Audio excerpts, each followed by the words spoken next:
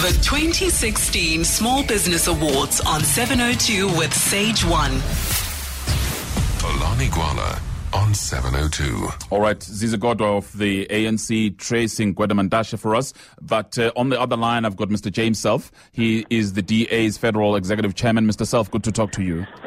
Thank you for having me. Thanks indeed. Mr. Selfe, just on the basis of an interview I've just had with Julius Malema a short while ago, it appears as if you've also got Joburg. So you've got Joburg, you've got Tshwane, you've got Nelson Mandela Bay as your metros. Yes, well, I don't count my chickens until they hatch, but it would appear so, we will look forward to the constitution of those councils to see exactly how they all pan out. But of course, from the press conference a little earlier on, the DA insists on Herman Mashaba, even though the EFF has got some irritations about him. Why the insistence? He went through our selection process. He was our candidate. He is the person that was up on the posters, and we don't think that it would be appropriate for us to just simply dump him because of a slight disagreement. But the issue is about compromise, Mr. Selfe, that if you're going to work with other opposition parties, if you are going to have some sort of an arrangement, there has got to be a compromise in that it's a give-and-take situation. Sure. No, I do understand that. And, we are open to alternative offers and alternative suggestions. But that at the moment is our position.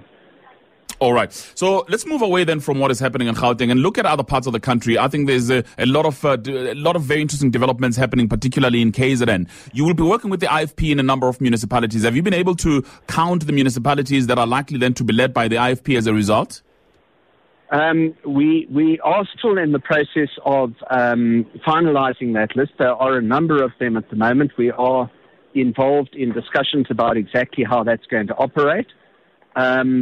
But the arrangement is a slightly different arrangement. We are simply allowing them to form governments without taking any executive office. Oh, all right. So they will take government without... You won't take the executive office? We won't, no. Oh, okay. So you will just put them there, but you won't interfere with how they run the municipality? That's correct, yes. Fantastic. Just what is the basis, though, of all these agreements, including the one with the EFF? I think what puzzles a lot of even your voters as the DA is that you have the EFF continuously referring to you as a white racist party, yet the two of you are working together. What is the basis of this arrangement? Well, look, there's a lot of rhetoric that goes into any political discourse, and I'm really not terribly fussed about the terms that people use. What is far more important is the substance of what people bring to the table. And if you look at what the ESF manifesto says and what the DA manifesto says on a municipal level, then basically we want the same things. We want good service delivery. We want to root out corruption. We want to create the circumstances in which jobs can be created. And I think everybody wants that. So what we want to do is we want to roll up our sleeves, get down and get to work. Fantastic. But before I wrap up, I really want to be clear about what's likely to happen then in the event that they vote with you in all of these municipalities. I counted Johannesburg. So Tshwane is in the bag. Nelson Mandela Bay is in the bag. What happens to Mogale City and others? Well, Mogale is a very real possibility. There's a one-vote majority of the opposition to the ANC. And it's constituting tomorrow, so we will see what happens there. There are a number of other municipalities throughout the country. There's Bongapong and Tabazimbi in Limpopo. There's a number of municipalities in the Northern Cape.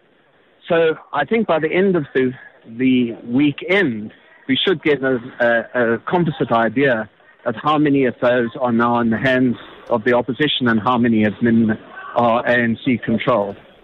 Xolani, is it completely out of your control? Well, we did the maths, and based on conversations that we'd had with various people, it is our view that it is beyond our reach. So in Gauteng, it's the only municipality now, metro, I beg your pardon, that you say is beyond your reach. I think so. That's assuming, obviously, that everybody is disciplined in the way that they vote. And there have been occasions where people haven't voted according to their instructions.